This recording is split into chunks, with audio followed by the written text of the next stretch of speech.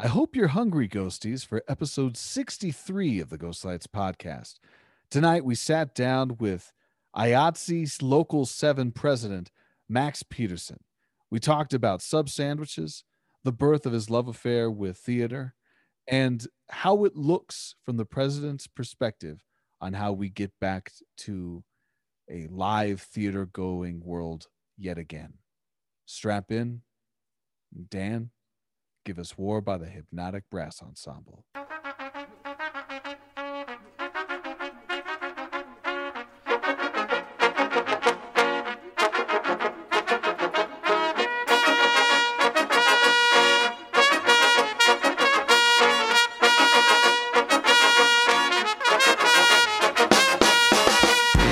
Ghosties, we are back. It is episode 64, and you are listening to the dulcet tones of both myself, Sam Gilstrap, and Max Peterson, everybody. Hi, Max. How the hell are you? Hi, Sam. I'm really good. It's good to see you, my friend. It is good to see you. It has been a long time since we have locked eyes across a crowded room. Yeah, it's been a minute for a lot of people, but yes, you especially, because I literally can't remember the last time that happened, but I look forward to doing it again soon. The last time I saw you, you were working at a theater, a very big, popular theater in town, and you were busy. And I locked eyes with you, and you looked at me and then pointed at the guy behind me because that was somebody you needed to talk to. And we passed like two ships in the night. And Did I say anything to you? Nope. Didn't recognize me at all. Dick. No, Oh, man, not that a sounds dick. about right, though. Not a that dick. sounds like my move. Dude, it was like intermission. You had shit to do. That's the So it's like, oh. Or I pretended to. I pretended to have shit to do. That's the key. That's the key. If you did that, you are like every woman that has ever rejected me.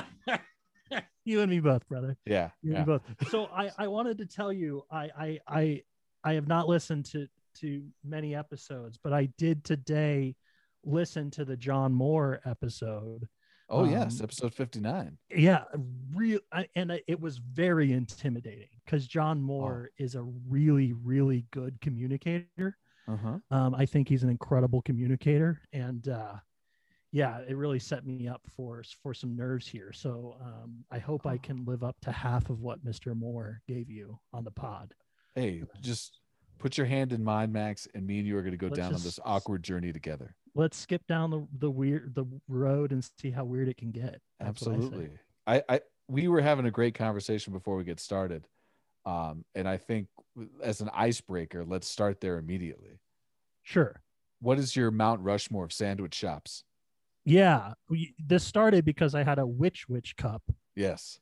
Which is it harkens back to episode 59 because John Moore was drinking out of a Witch cup. Yeah, and we said before we started that it is vital that if you've worked in the performing arts complex, you've probably succumbed to ordering Witch at some point because it's right there and it's pretty good, and they have good milkshakes. So get out of town. You just need a milkshake. Yeah. Oh man. I'd say Witch is probably on the Mount Rushmore. Chiba Hut is very high on the list. Is that the George Washington spot? It's pretty close. Yeah, Chiba wow. Hut is, I think, I mean, they have that chicken ranch. I don't remember the names because I'm sober. But the White Widow. It's the White Widow. The White Widow. See, you know. Yeah. Yeah, that's a hell of a sandwich. It's a great sandwich. Yeah, and then I'm not afraid to say it. Like, I'm a garbage person, so every time, every once in a while, you need a meatball sub from Subway.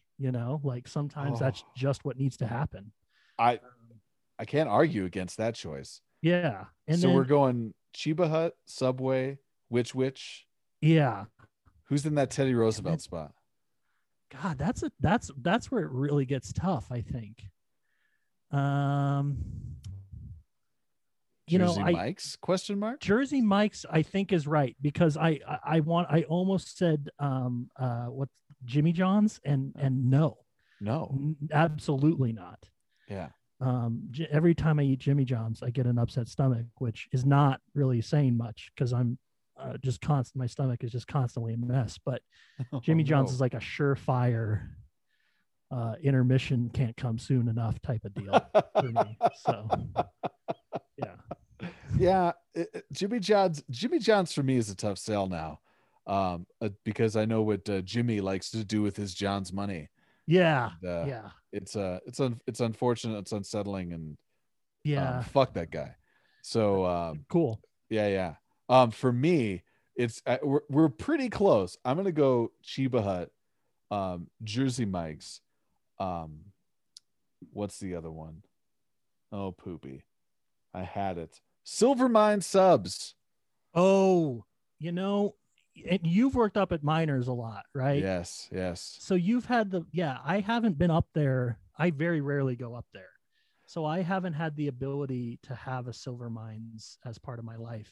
My Like you favorite do. thing about working for Betsy and the Catamounts is when you're leaving Boulder down out Highway 36.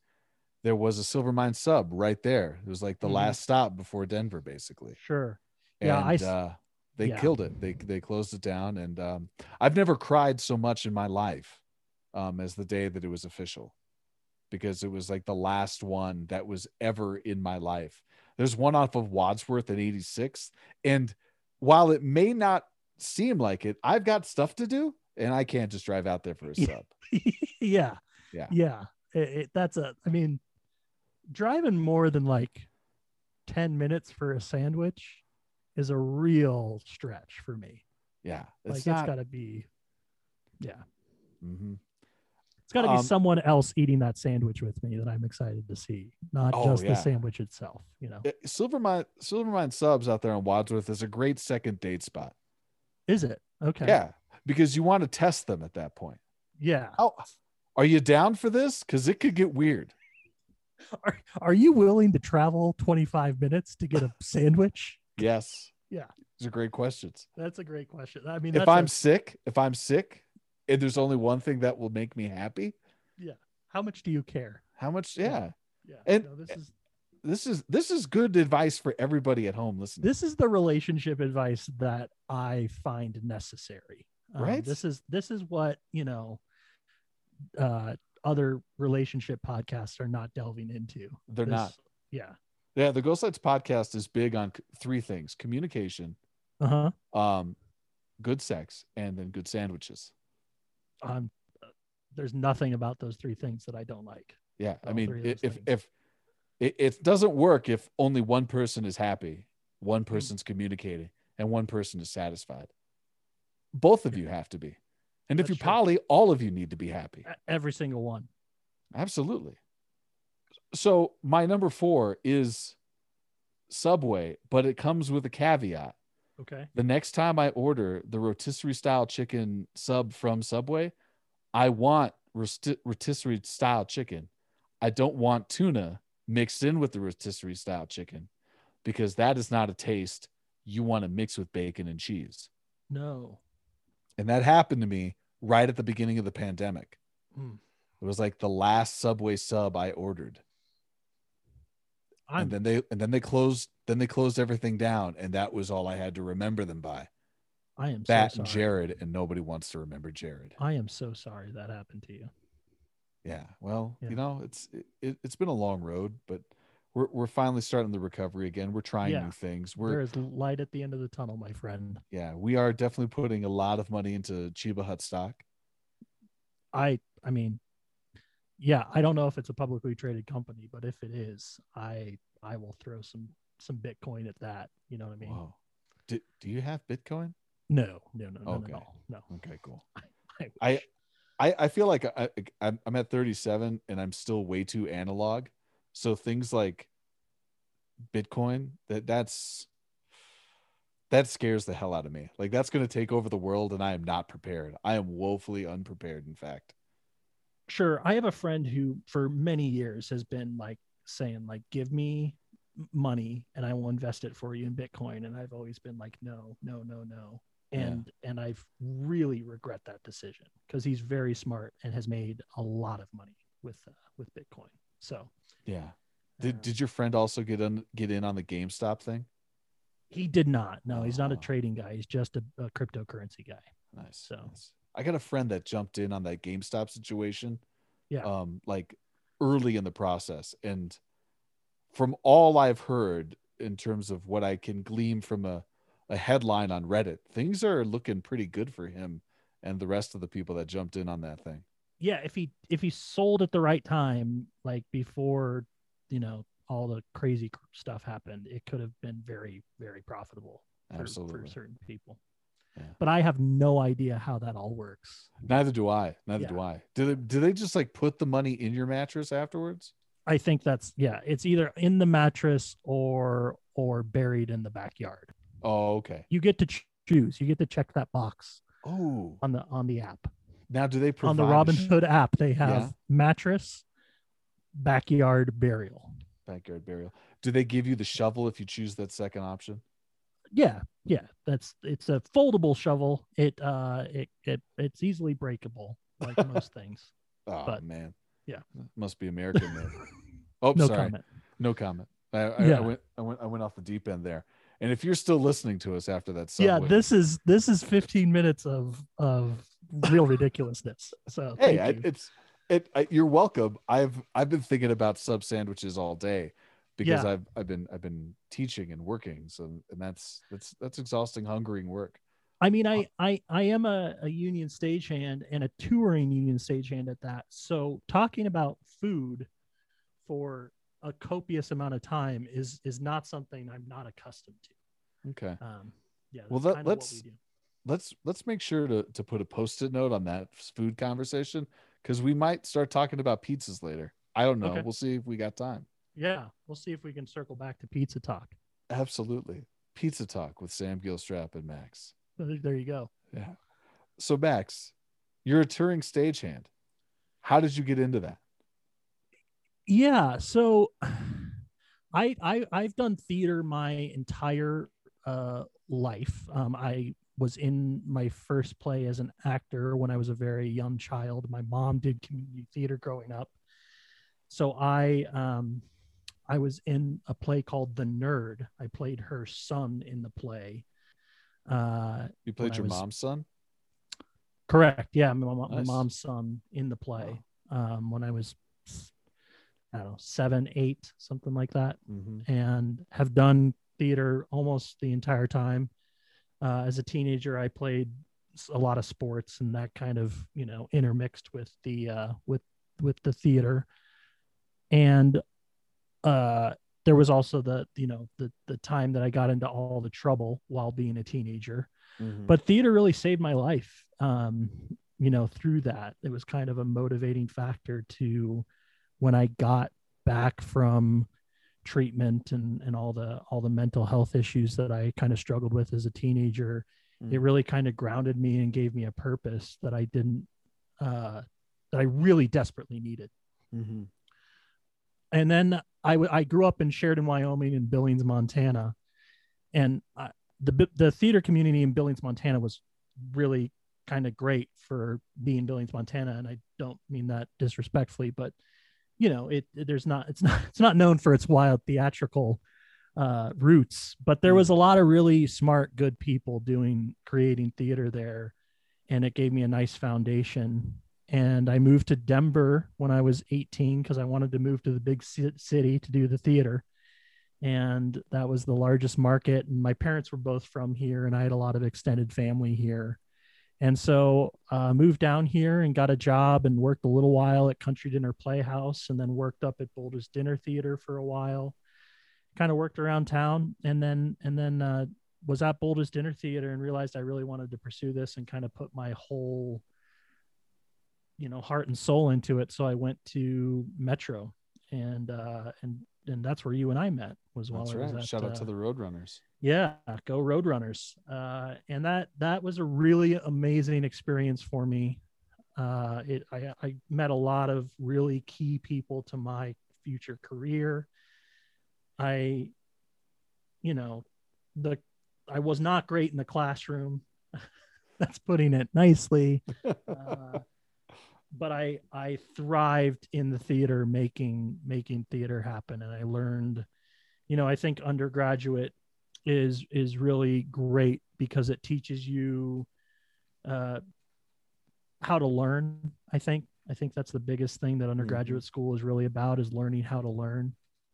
which is so vitally important in the technical I think it's any part of life, but in the theater crafts, the way that technology is moving, it's really vital to know how to find information or challenge yourself.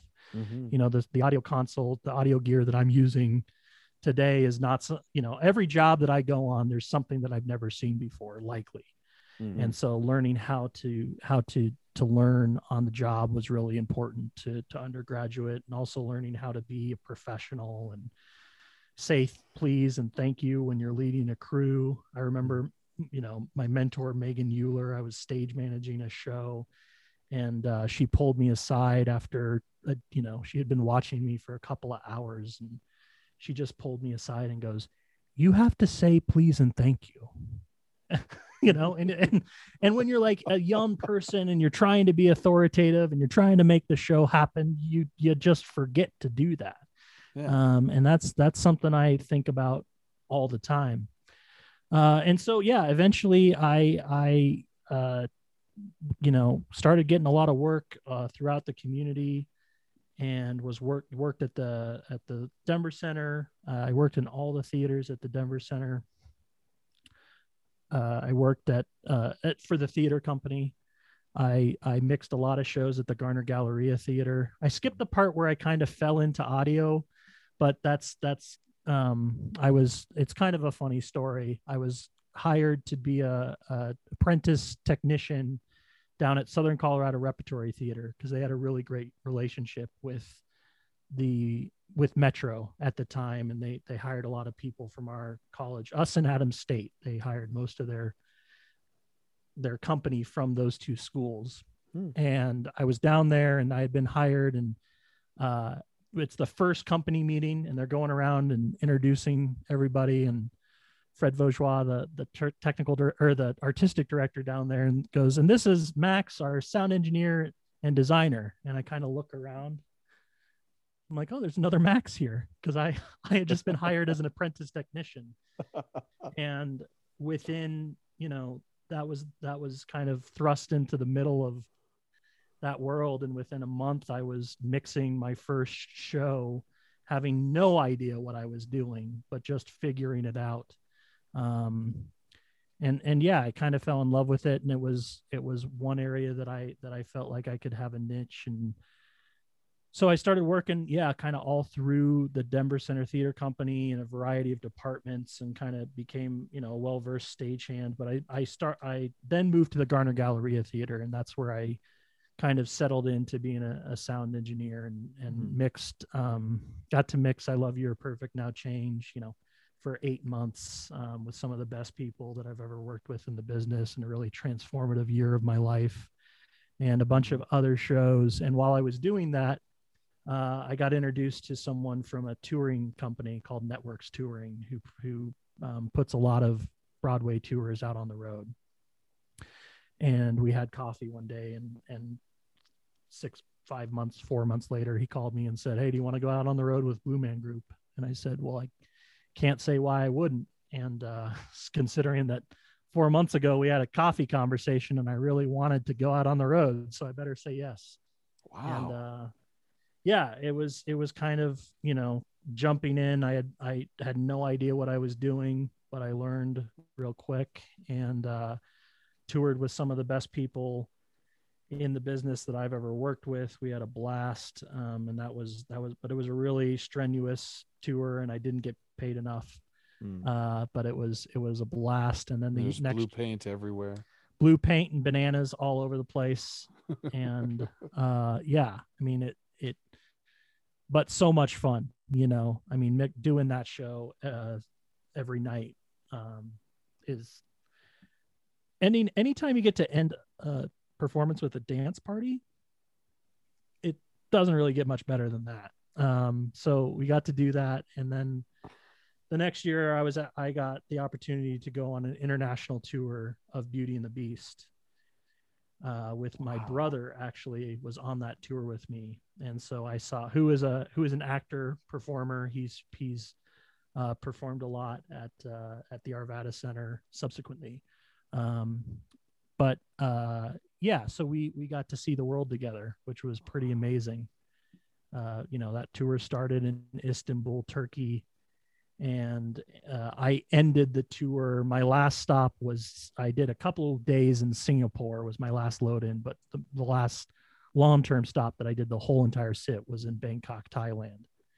And it was just outrageous. I mean, the most ridiculous experiences. The stories that I have from that tour are kind of, I still pinch myself that I had that opportunity. But while I was in the middle of that, I had the opportunity to interview for the head audio position at the Ellie Calkins Opera House, and got that job. And so that brought me back to Denver. I was able to join the union at that time.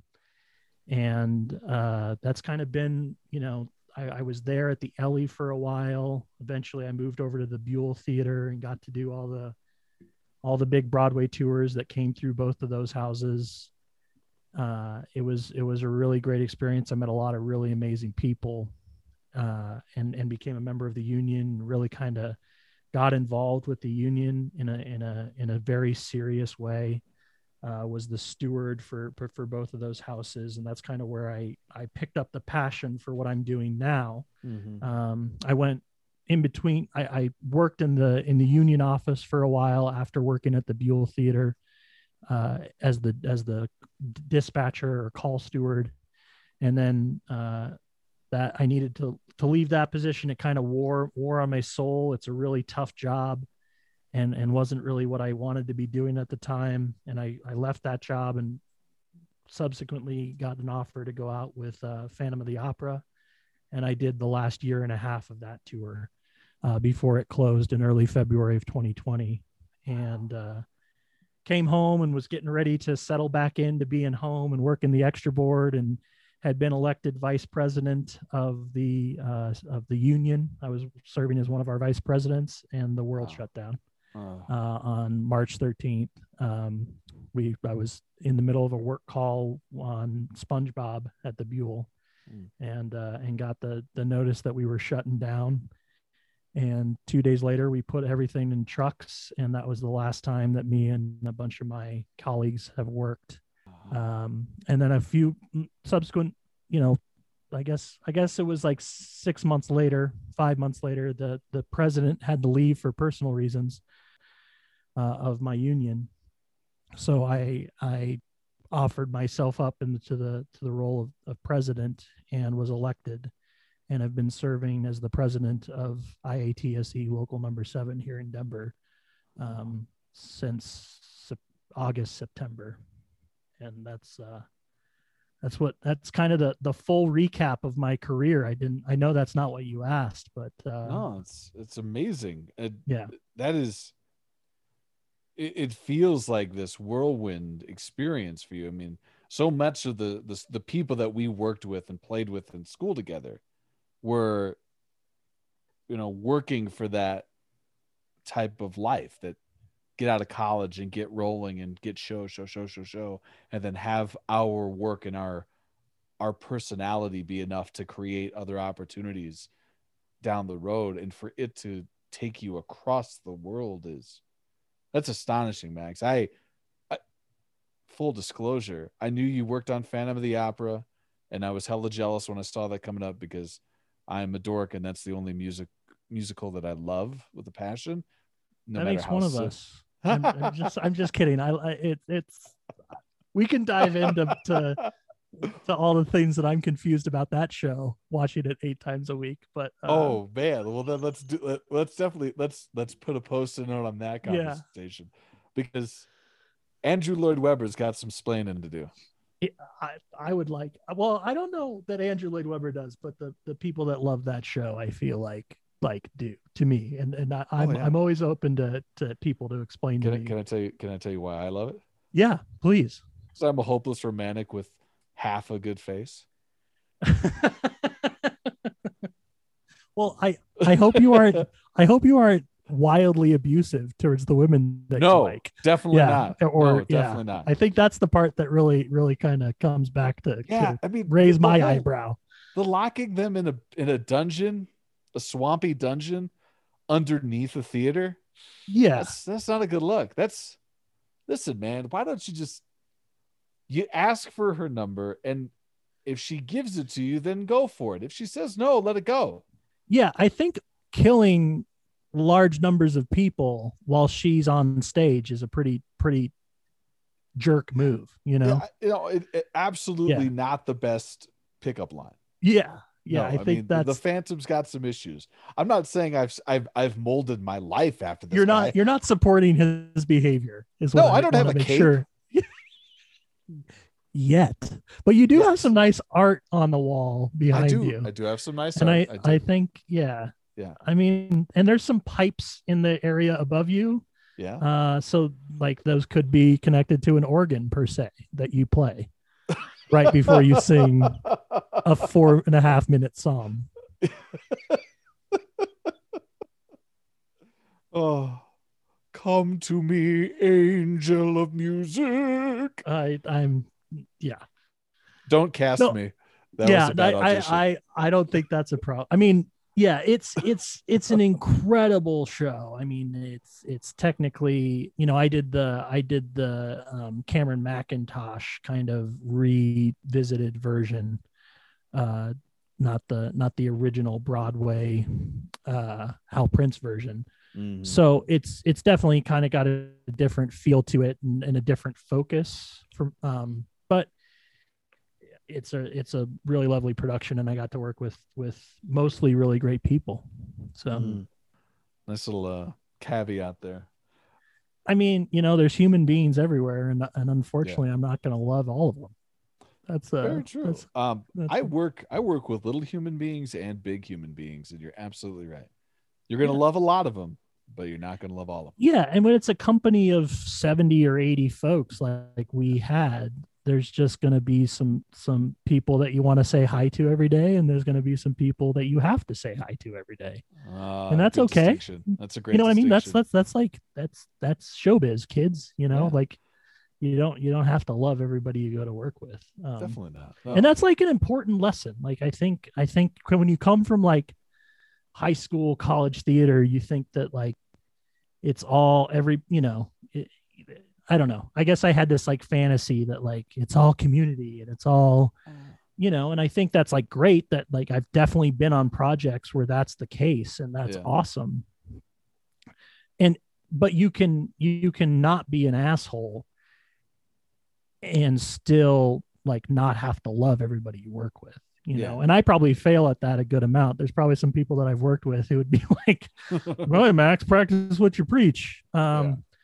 But I do think that like, it's a good lesson to learn that like, you don't have to love everybody you show up to work with. And I think that's like kind of the difference between professional theater and some other areas that I've worked in. Well, I think one of the things that you were touching on just briefly there is this idea of like, there are going to be people that you're not necessarily going to 100% gel with. You don't have to be an asshole to them. Just do your job. Right. Do your job. Be respectful. You don't have to go out of your way to be a punk about something. Yeah, because it's still a collaborative art form that you have to work with those people. Yeah. You're right though. You get the impression when you're in college, like much like I did, that this is all community oriented and we all get together and we build something together and we put it out there. And sometimes that is the case and it's wonderful and it's beautiful. And sometimes that's not the case and it's still wonderful and beautiful.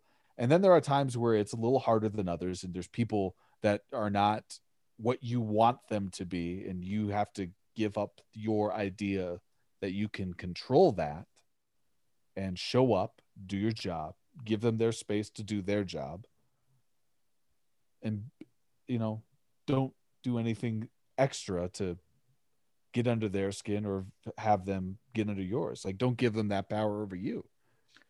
Absolutely. I think it's way easier for me to have that mindset because I don't have to go up on stage and pretend that I love someone who I don't necessarily care for. Yeah. Like I just have to like be decent to them when I see them backstage when I'm, walking into the theater. I mean, the other thing that's crazy about a show like Phantom or kind of these big, huge,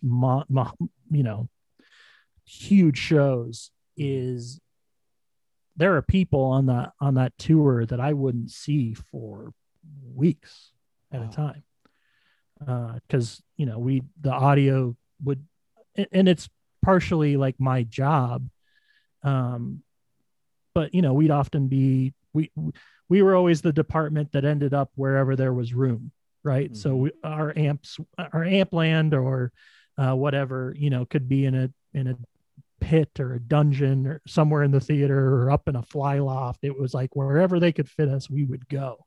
Mm-hmm. And sometimes that's someplace that no one else in the theater goes to.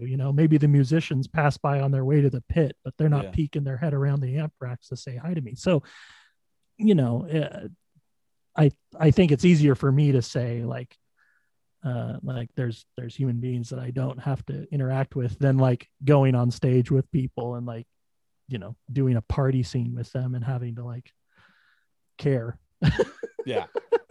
It's different content. A little different.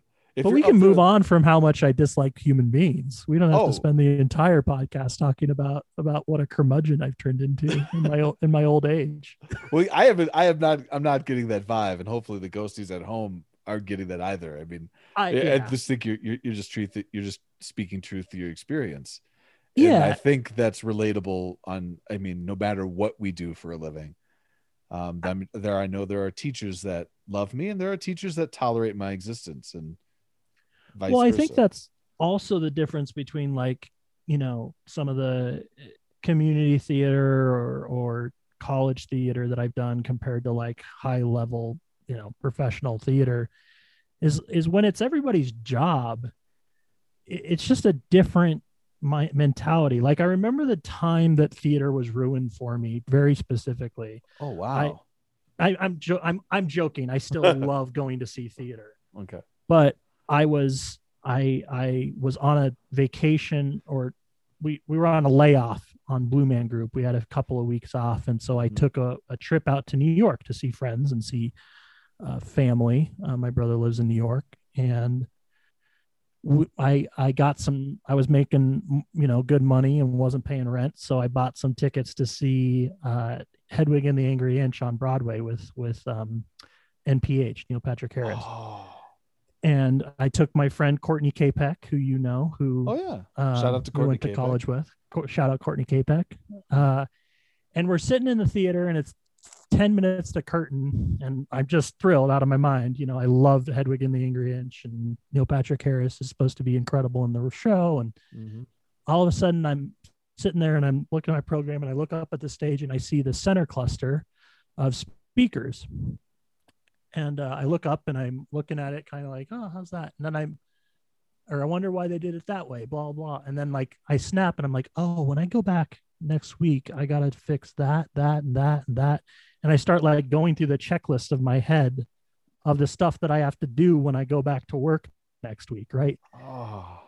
And like, that's cool. Like what a privilege to be sitting in a theater thinking about my work that is theater. Like I totally understand what a privilege that is, that there are people who would kill for that opportunity. But it's also like, this is my job now. Like this is what I do to pay the mortgage, which is a silly thing to say out loud, that I have bought a house with theater dollars. Once again, something that people would kill to be able to say, but it does like just put a different, you can't go into a theater and totally disconnect from. It's not like I can go in there and just be, I'd rather go to a sporting event than go to a theater, because when I'm at a sporting event, I don't think about work. Like I don't give a shit what they're doing, whereas when I go to a theater, I suddenly at some point will get transported back to how I'm going to pay my mortgage, So no, I could totally get that sense. I mean, there was a stretch of time where I had very limited free time. So when I did get to see a show, it was hard to shut off that. For me, I'll speak for me on this part. I couldn't shut off the arrogant voice in my head, like, oh, that choice is interesting. Oh, I could do A, B, and C. and then that would take me out of the whole experience, which is why when I was, when shows were plentiful and I was fortunate to have the opportunity to be on those stages, I spent so much time with shitty action movies. Shout out to the Fast franchise. Yeah. Yes. Like Yes. that was the only way I could watch something and go like, entertainment. And eventually I got the biggest problem for me during that time was just I had my head up my own ass. Sure. And so it just took me time to like catch that about me and then work out of it. And that's how I entertain myself. But I mean, I can see it from, you have a unique perspective having to clock all those things in your profession. You notice those. That, I bet to an extent, that is part of your going to a show experience. You want to see or know or have a sense of how they did their own work. Yeah. I mean, yeah, I think I get more interested in that, in the how, rather than the, I mean, it's hard to go enjoy a piece of theater and get transmitted to a different place the way that it was when I was, a teenager or college student. And that might be just because I'm older and, my tastes have changed, or it might be because but I really try to give the benefit of the doubt to, because I know how hard it is, especially from like an audio perspective, how hard it is to make things sound good, or what I would perceive as good. I just know the challenges that are, so I try to turn off that critical part. And what is actually more annoying to me, other than just the critical part, is the idea of thinking about my work. Does that make sense? So Totally. it's less about like I'm less bothered by like, oh, that didn't sound good, or oh, they missed that pickup, or oh, that's just showbiz. And more about like, nowadays it's like, man, I wonder if the crew got a break, or I wonder if, it's like the union part of me. I wonder if everybody on this show is getting paid properly, or there's those questions that I spend a lot more time thinking about when I'm in a theater these days, or looking at my phone waiting for the crew to text me that there's something wrong. But yeah. Nice. I want to backtrack a little bit. You're talking about your international trip that you got paired with your brother. What was that experience like for you, from your perspective, being with your brother so much, in someone that you love and know very well, and then sharing and doing what you both love to do as your profession? What was that like? Nothing short of miraculous. Yeah, I mean, I think we kind of spent the entire time kind of pinching ourselves that we were part of it. My dad passed away in 2012, and that was kind of a transformative. That was while I was doing I Love You're Perfect Now Change, with Shannon Steele, Lauren Sheely, Robert Michael, Scott Severson. Who else? I'm gonna forget some names, and then of course our my dear parted friend Dan Langhoff, who I miss desperately. Big ups to Dan. Fuck, man. Yeah, I think I worked probably more with Dan than anyone besides maybe Courtney Capek. Dan and I did a lot of work together because he worked in Southern Colorado Repertory Theater. And so he was a huge part of my career for a very long time. But, looking back at like all the sacrifices, I guess the only reason I'm bringing that up is like, I feel like the entirety of that time, from losing my dad to kind of through that international tour, was a real, the international tour for Elliot and I feel was kind of a healing process for us, because we got to kind of sit there the entire time and look at each other and go, what would dad think about this? and we hadn't really spent time together since I was kind of a mess. Elliot moved away. I had moved away, and Elliot moved away shortly after I moved away. But we were always so busy as kids, and we were kind of disconnected. And I was an asshole as a teenager for a variety of reasons. And Elliot had his own kind of struggles. And so that time on the international tour, we kind of got the opportunity to connect for the first time in a lot of ways. Wow. And to do it in Greece, to do it in Abu Dhabi, to do it in Italy was really just a real special experience, a really, really special experience. And I feel like we kind of got to know each other for the first time through that whole experience. So I'm very grateful that I had that opportunity to work with him and share something we both love to do. Watch him, that was kind of he had done some bigger shows. He had done, I think at that point, he had done some tours. He had done the Elf tour maybe. But this was kind of his first, that was a big deal for both of us to be on that type of tour, going to those types of places, doing what we do, and getting paid to do it. So, thanks for asking about that. Cause it is really, I don't think I credit that transformative experience in our relationship enough. And anytime you have two people, my brother is very much like me, where he's mostly up until last year worked his entire time since he graduated from Syracuse University. He's pretty much worked his entire life since then. And so to be that, the only time that we were ever going to be able to spend a lot of time together was when we were working together. Yeah. And it's been nice to have him be able to come out here and work a little bit there at the Arvada Center and spend some time with Mom and I. But even then, you know what it's like when you're rehearsing 8-10 hours a day and 6 days a week, and your day off is about laying down. You don't get to spend a lot of time with people. So how's I'm assuming now the relationship between you is really tight, much tighter than before? Yes. Oh, for sure. Yeah.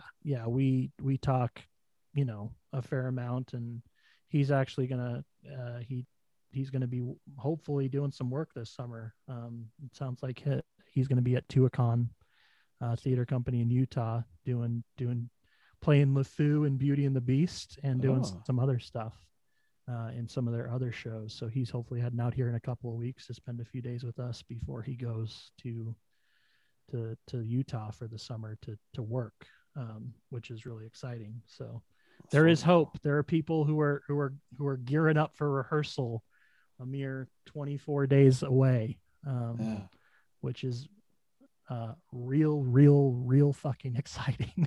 Yeah.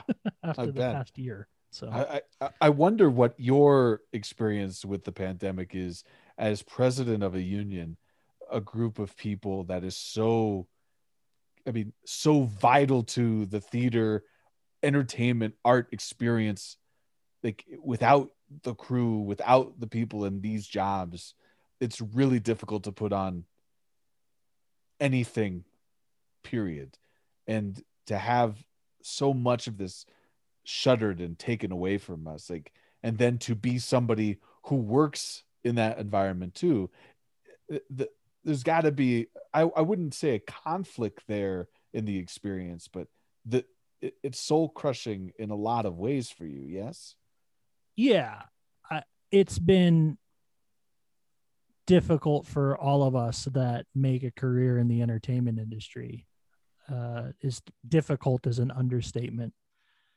We've lost people to a variety of things, including some people who didn't have the mental health resources necessary to deal with kind of the shock to their daily, I don't think people sign up to work the hours we work and the conditions we work who are like mental, always like on like the straight and narrow mental health wise. And this losing that has been really devastating to a lot of people. And yeah, I mean, it's kind of hard to wrap your head around how to help, right? I think that, the best leaders in any sort of organization, but especially union organization, are there to serve. That's what I try to go into every day trying to figure out how to do, is how to serve our members and the people that work under our collective bargaining agreements the best that I can and that we can. And at a time when the organization itself is suffering due to a lack of income, because we get money when others make money, right?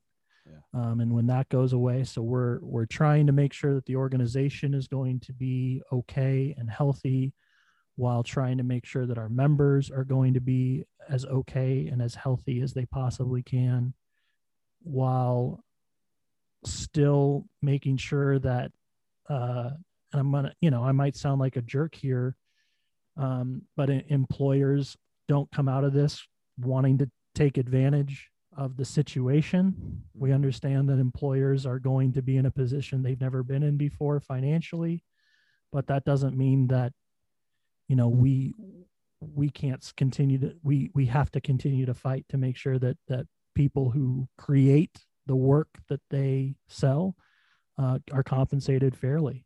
Absolutely. And so all of that, juggling all of those balls while still missing the opportunity to do what we do, and just dealing with the daily life of isolation and all the things that everyone in the world has had to deal with. I take some solace in knowing that that's the case, that knowing that everybody is doing this together. That's certainly a helpful thing to keep in mind. But I often have repeated to friends and colleagues that just because other people have problems doesn't mean that my problems aren't real. Yeah. And just because other people are in pain doesn't mean that my pain isn't real. And, I think we've learned, we've done a lot of work throughout the international and down through the locals to remind people that we're here, that there are resources available, and we've done what we can to help, whether it's send out information about grants and opportunities, to picking up the phone and helping somebody fill out their unemployment.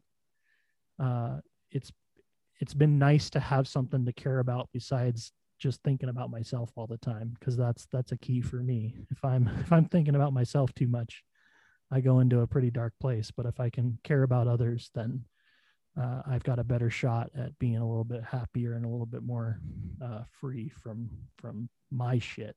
So, but yeah, it's been astonishingly difficult, and it's going to continue to be.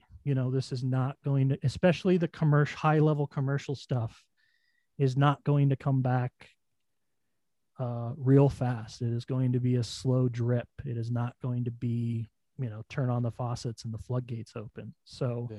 I think that's going to be the really hard part. I said in January, or maybe it was December sometime, I said the last 8 months have been difficult. The next 8 months will be just as difficult, if not even more difficult, because we're going to start to see the world open up again, and we're going to be the last to return.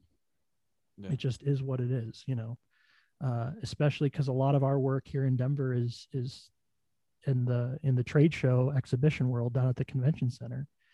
And so much of that world is likely, dependent on corporate travel. And this is all just my opinion. I don't know, yeah. This could all change next week. We could, they could suddenly come up with 2 million vaccines every day and we're out of this in a month. I don't know, but I'm just looking at like the information that I have in front of me and kind of the realities of how I think our industry has responded and what it looks like moving forward. And I think it's going to be a slow grind to get back to where we were. So just it takes all of us to take care of each other and reach out to each other and do whatever we can to remind each other that this is a momentary pause. This is not the end of the world. Because it's hard to remember that. It's just hard when your entire livelihood, we have many members who've been doing this for 30, 40 years. This is the only way they've ever made money. And now they're sitting at home just twiddling their thumbs. And it's not like they can go get a job, doing something else. This is what they do. Yeah. So we will be back though. I just I know that was a long tirade of like how difficult it has been and how difficult it will be. But once people are safely able to gather, they're going to want to gather. It is not going to not happen. So, you're right though. But what I would say to you is, take your time with that tirade, because it sounds like to me somebody who is got a very singular focused perspective as an actor and podcaster and whatever else I can do for this community. It's different for me as opposed to somebody who my livelihood is I keep the roof over my head because I have a day job and I've had a day job for years. To have theater be the sole source of your income and then have that whole world shut down, for lack of a better phrasing, is jarring to say the least. And to hear your perspective and to listen to the words that you've chosen so precisely, to kind of talk about what it looks like and what it feels like now and what you think the future could be. It sounds to me pragmatic, and it sounds like you're the right person to lead your troop, your group into this next step. And then those are just words that people need to hear. It might sound dark to say it's going to be another 8 months, but I would rather be prepared for a long slog than to just assume that by April everything's back to normal again, because it might not be that. And if it's not, I don't want to be disappointed. And so thank you for that perspective. That's important for me to hear, and I'm not necessarily walking in the same path. Yeah, thank you. Yeah, I hope I'm the right guy because I'm the guy they've got. So, and I'm certainly surrounded by a whole bunch of people who are equally devoted to, the organization and all of us being. I am one of many throughout the country, and locally, who are, committed to making sure that entertainment workers are taken care of as best as we can, right? Mm-hmm. Reminding politicians that it's not our fault that we lost our income, and reminding people not to forget about us, and then working to find solutions to how can we do this safely. I think it's been real exciting what has happened in the motion picture world to find a way to work safely. A lot of I'm proud to say that a lot of the steps that were taken by the international that I belong to are working very successfully across the motion picture industry, and they have become the standard for how to shoot films safely. And those are constantly being looked at by epidemiologists that we have hired to make sure that that's the case. And we're going to do that for stage and trade show and all areas of entertainment. We're just going to find a way to do it. but we're going to have to work together to do it. And I think we're well suited to be able to do that. You know, we figure out how to make the impossible possible all the time. And this is just another case of being confronted with a challenge and finding a solution to it. But it isn't easy. It isn't a snap of the fingers, and it isn't something to be taken lightly either. It's not something that just because we're tired of dealing with it is the right answer, right? Yeah. I'm exhausted dealing with it, but we still have to find the way to do it safely. So, absolutely. Yeah. Well, you gotta stay focused. Do you have? I want to backtrack again, and you're talking about the stories you could tell from this international experience. Is there one crazy story that you can tell us that won't get you fired? Yeah. Well, let me think. There was that time. There's a handful of stories. Don't name names. I won't. There's a handful of stories in Bangkok that I don't think I can talk about. What? Thailand is a hell of a place. I'll put you on the spot. Oh, I got a story that I think I can tell. So we were in Awesome. Thailand. Yeah. And there are bars in Thailand. No, they're not. That get a little weird, that have some things happen in them. They're pretty famous. I think we can all imagine the things that happen in these bars. I'm picturing a duck singing a song on a piano. That is, you might call it a duck. At least, no, it might sound like a duck. No, I mean, just some stuff happens, right? Yeah. Women perform feats of miraculous athleticism. Yeah, athleticism. Yes, exactly. Huh. And so we wanted to go check that out. And so me and a handful of the stagehands and a bunch of the actors, and a couple of the actors had some friends visiting. And these kids are all like fresh out of college, like, just have no worldly view. God, they're so green, these noobs. Oh, I mean, just just clearly have not thought through what they're about to do. Yeah. And so we're sitting in this bar and we're having a great time and all this, and we decide that it's all right, it's time to leave. Well, the way these places work is you leave and they extort you to give them money on your way out. Like, you don't get to leave unless you hand them a handful of cash, which, to like, I'm a roadie, I'm a stagehand. I've been to my fair share of adult establishments where I've spent a lot of money in weird places. Yeah. And so I knew that this was the case. And when you're talking about Thailand money, mm-hmm. It's like nothing, you know what I mean? Like, it's like $50 is like thousands of dollars to them. So we're leaving and none of these kids have cash on them. And people are furious. So we've got like, we get like, I somehow distract one of the bouncers for a few minutes and I get a couple of them. And then I get through the wall, and my brother, or one of the chorus girls, is in front of me, and she goes, there's still 4 of them in there. There's still 4 of them in there. And my brother's like, Max, you have to go help. You have to go. So I just go back in there. I take just a wad of cash out of my pocket, and I just look at the lady, and I said, the lady bar owner, the manager of the establishment. Yes. And I just said, we're leaving.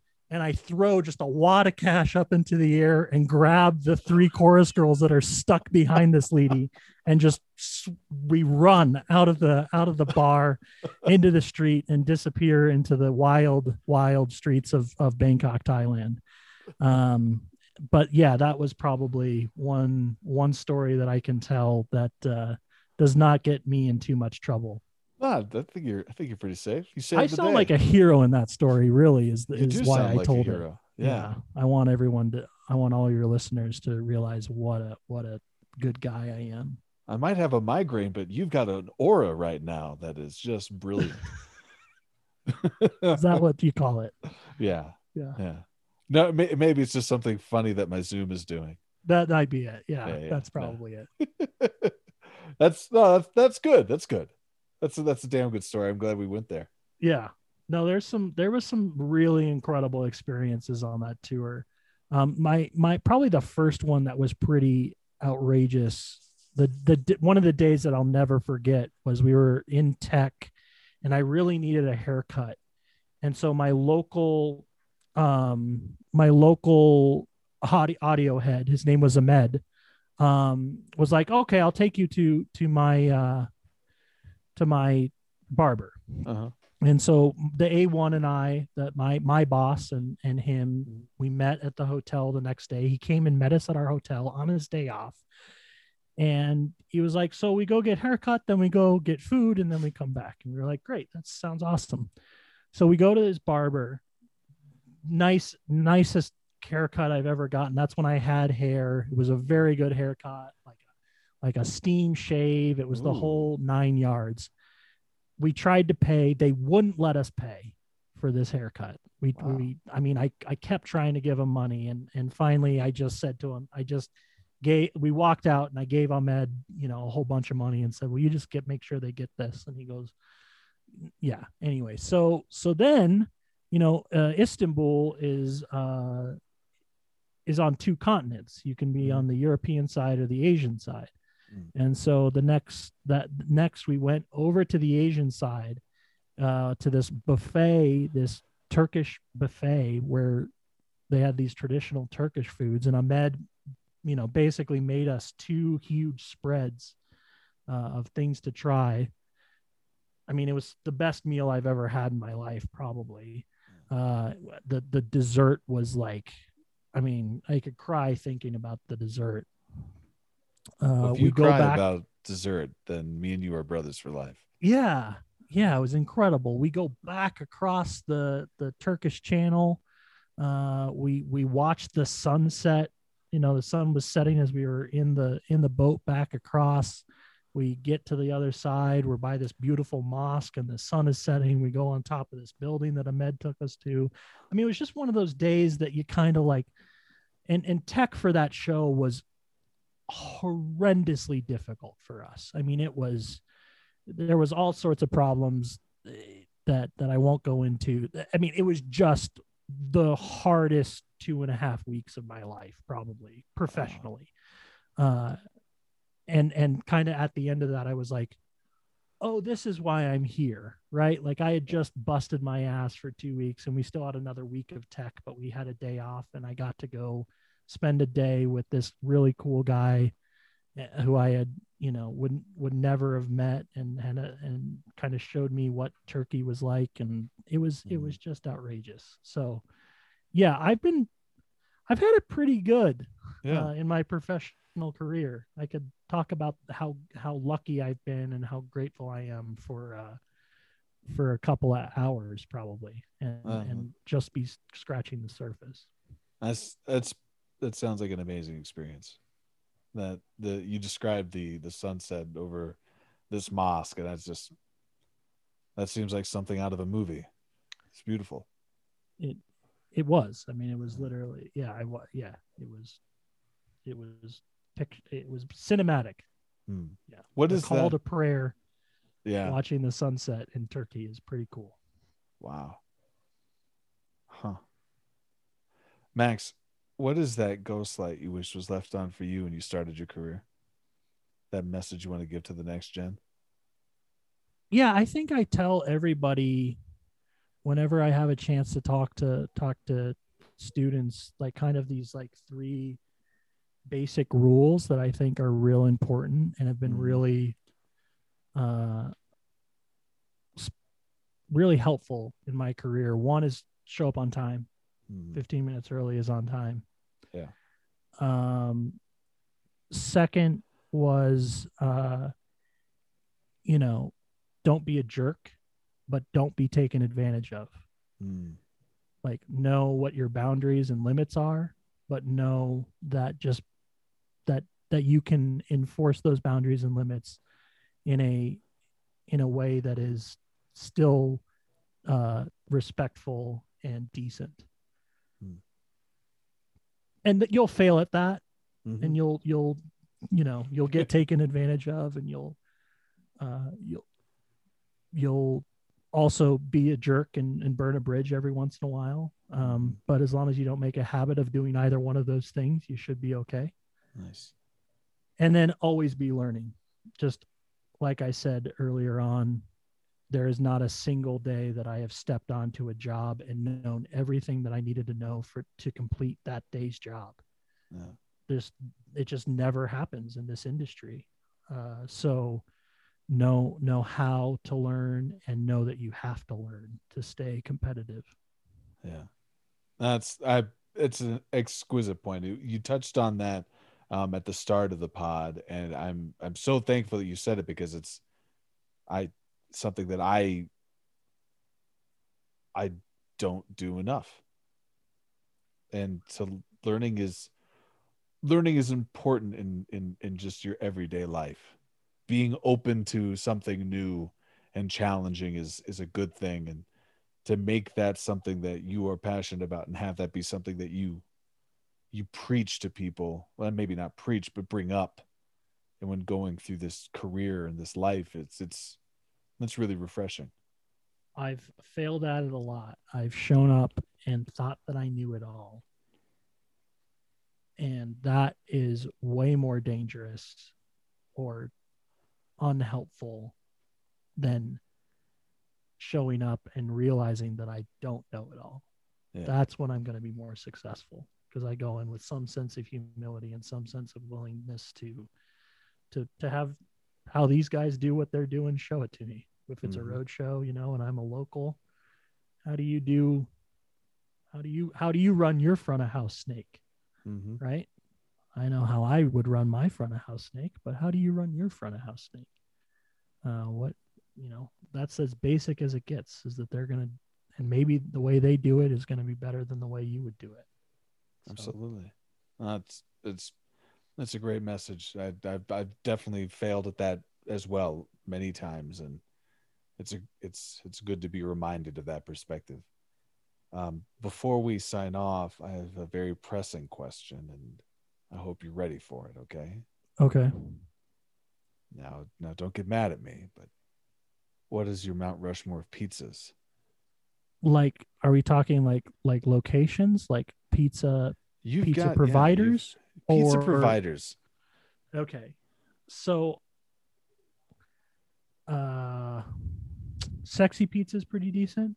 Sexy Pizza. Bojo's. Oh. Because that honey on the crust, girl. Oh, hell yeah. I love just a trash pizza. So like Little Caesars. Girl, dude, stop. I've been fucking with some Little Caesars recently. Yeah, you have. I have been going. I mean, they got that extra Mosbestos. Oh, dude, they got that stuffed crust though. That stuffed crust, extra pepperoni. Oh, that is a greasy pile of bread, cheese, and tubed meat, and I can't get enough of it. Oh, you had me at tubed meat. And what's your fourth one? Where's your Teddy Roosevelt at? I think to wrap it all up, probably some like Chicago, like I don't know if there's a great place for this in Denver. I haven't found it, but like Chicago or Detroit style, like deep dish, like deep dish. I don't know. Like, I think Bojo's, you can kind of simulate that. Kind of. But not really. And I would love, at me on whatever. I'm not really an Instagram guy, but I don't know. However the cool kids communicate. I'm on the Facebook, but I know that that's lame. Do you tweet? I don't tweet. But do you have a tweeter? I think so. Okay. I'm literally never on Twitter. Okay. You could anyway, if you know of it, find a way to get a hold of me. Just search my name. Ghosties at home, hit me up on any way that you can. I'm on the Instagram, I'm on the Twitter, I'm on the Facebook. Yeah, You holler at me there and I will reach out to Max. We Yeah. need to find a pizza. I'm going to offer you right up the road from my apartment, Wyman's number 5 Oh. is a decent Chicago style pizza option. Wyman's number 5. I'll give it a shot. I'll give it Sounds a good. shot. Yeah. Good. For I got to jump in because I've been thinking about pizza since I started this whole sub conversation because I haven't eaten anything since my oatmeal at 2 p.m. today. That's And criminal. I'm trying to be better.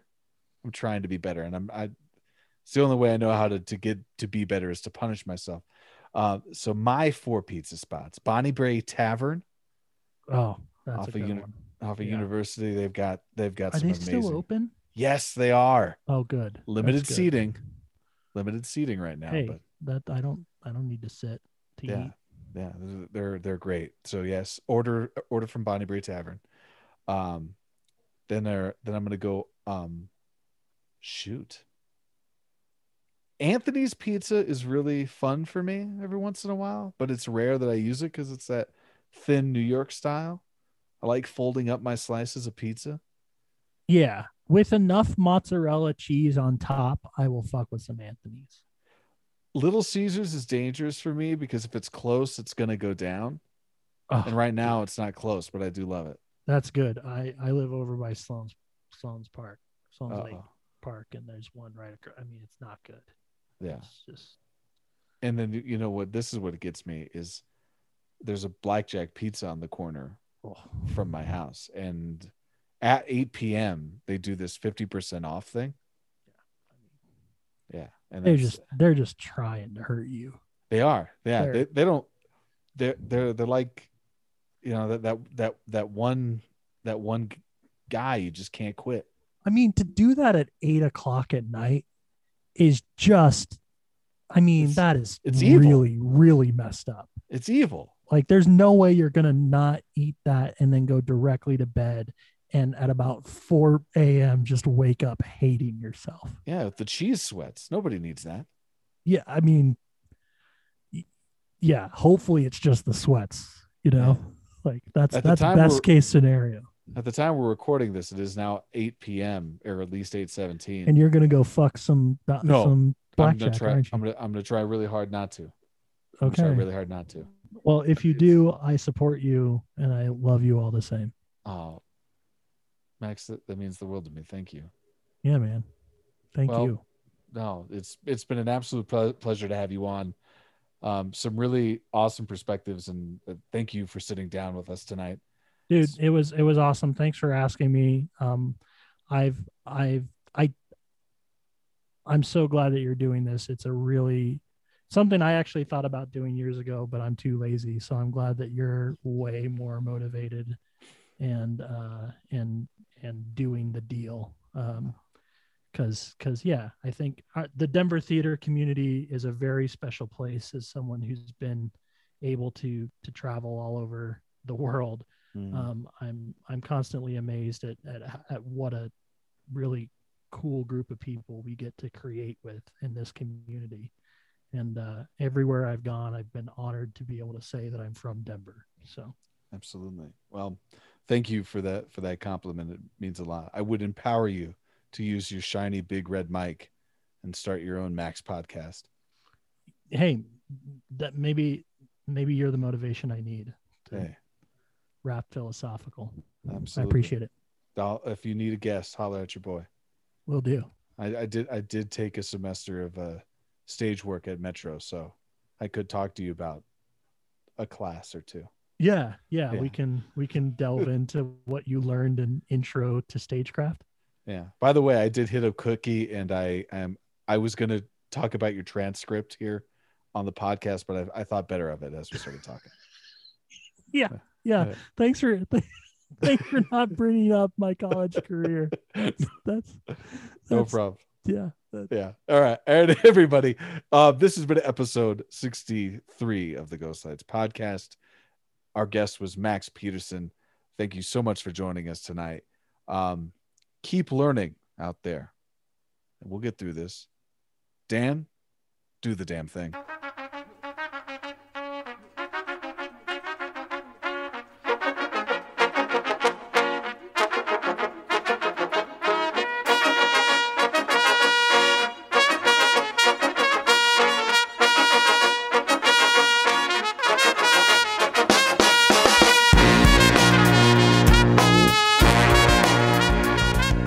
Don't name names. I won't. There's a handfuls of stories in Bangkok that I don't think I can talk about. What? Thailand is a hell of a place. There's some. Sounded like Rick James there for a second. I don't know if I can tell that story. I really want to tell it, but I don't know. I don't think I can.